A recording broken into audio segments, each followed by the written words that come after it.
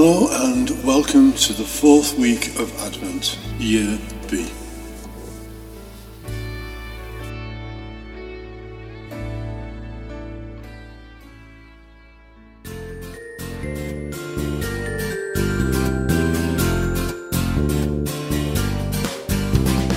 I will sing forever of your love, O Lord.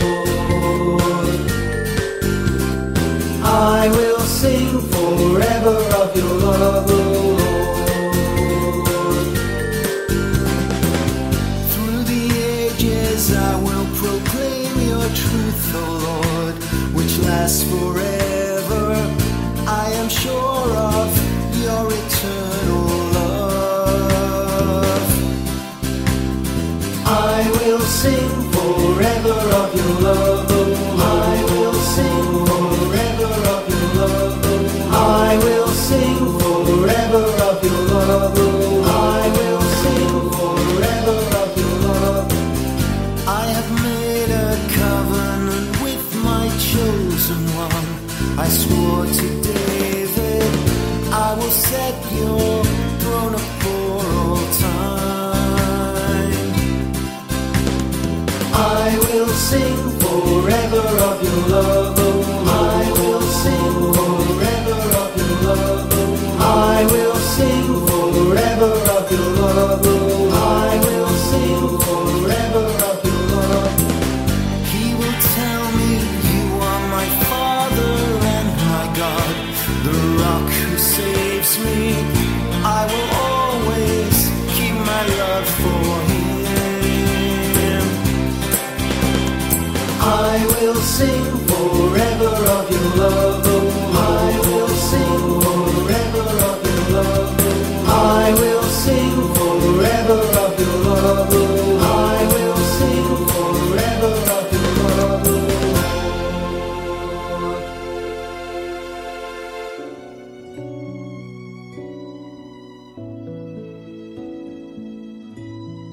The angel Gabriel was sent by God to a town in Galilee called Nazareth, to a virgin betrothed to a man named Joseph of the house of David, and the virgin's name was Mary. He went in and said to her, "Rejoice, so highly favored, the Lord is with you."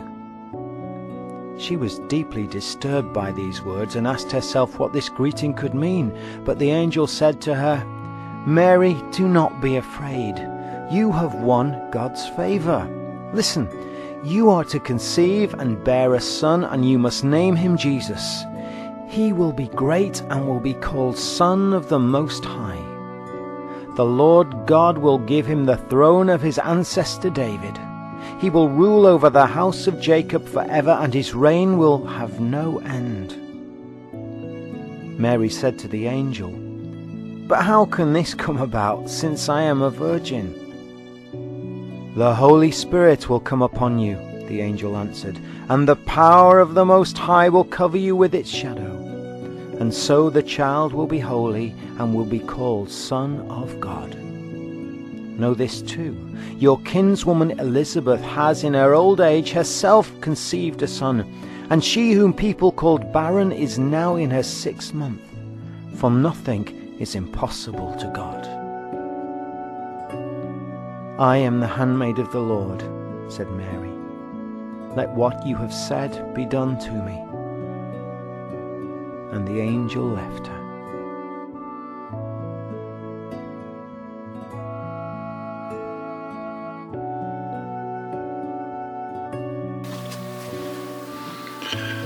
There is a lovely book called The Art of Christmas, which is by Sister Wendy Beckett of TV fame, who takes us on a journey in paintings through Advent. It was first published in 2008 and has become a firm favourite of mine for winter reflections. One of the famous pictures is by El Greco, where he has recreated today's Gospel at the point when Mary is saying her fiat, her yes. The painting is full of the superb El Greco touches, like the Holy Spirit dove flying out from the bright yellow light of God, the simple blues and pinks of a very young Mary, and the angelic orchestra ringing across the heavens with the joy of the annunciation of her acceptance. You can return to this painting over and over again and find something new to marvel at. The story in Luke seems to be able to do the same kind of thing every time you read it. This is the first introduction to the small, poor settlement of Nazareth in Galilee, the home of a young woman who was much later to be proclaimed by Pope Paul VI as Mary, Mother of the Church, and became venerated as the centre of the communion of all saints by Pope Francis.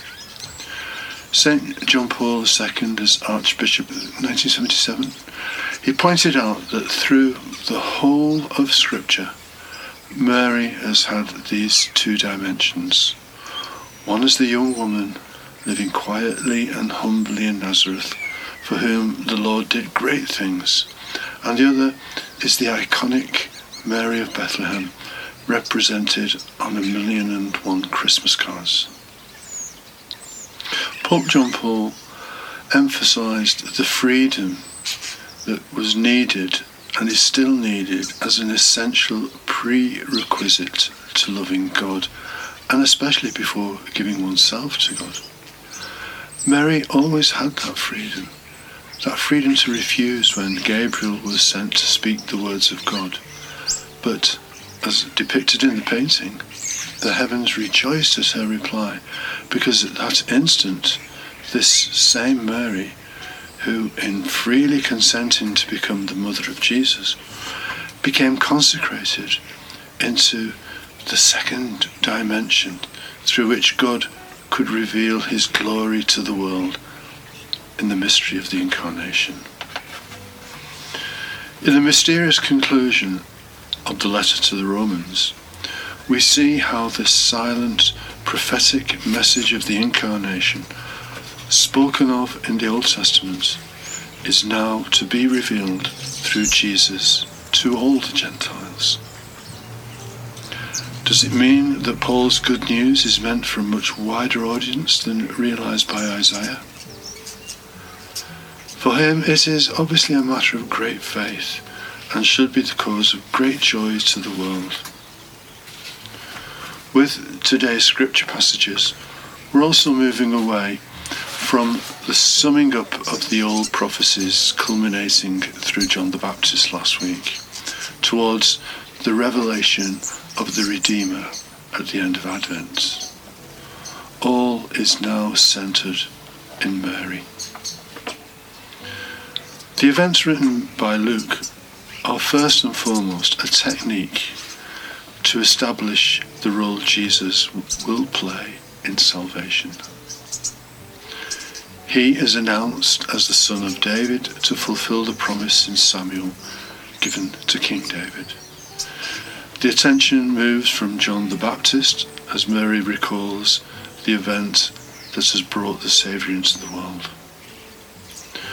And from last week, the 17th of December, the final days of Advent begin with the marvellous beauty of the first of the 7 O's, the O antiphons of Advent.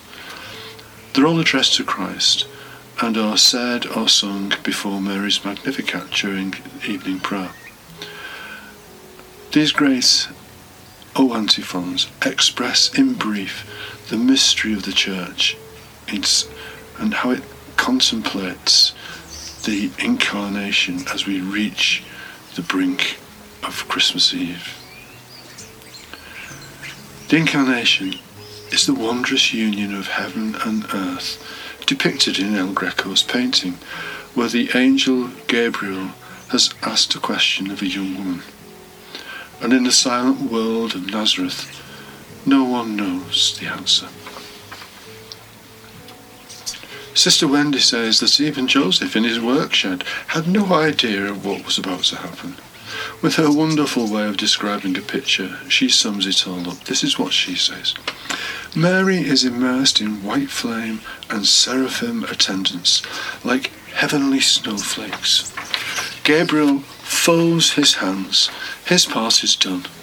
Mary opens hers. Her part is just beginning. Pope Francis says now Mary is the singular custodian of the bond between the universal church and the universal Christ. This began the moment she said yes to Gabriel. The angel Gabriel from heaven came. His wings as drifted snow, his eyes as flame. All hail, said he, that lowly maiden Mary, most highly favored lady, Gloria.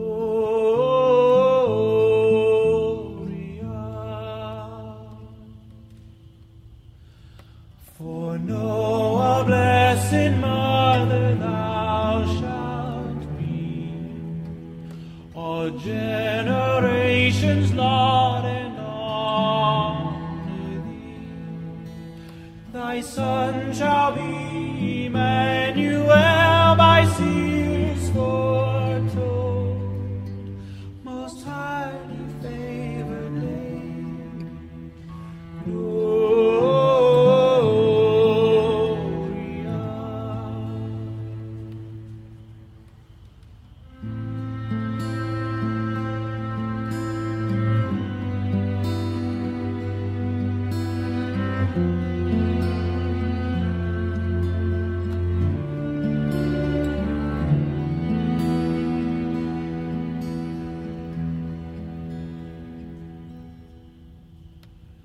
The gentle Mary meekly bowed her head.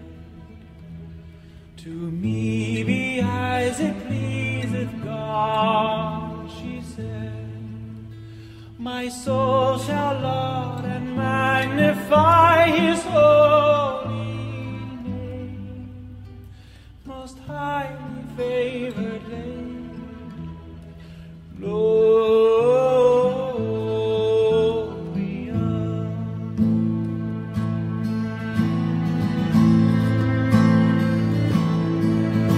Of the Emmanuel, the Christ was born in Bethlehem on a Christmas morn, and everyone throughout the world that ever sing, most highly favored lady,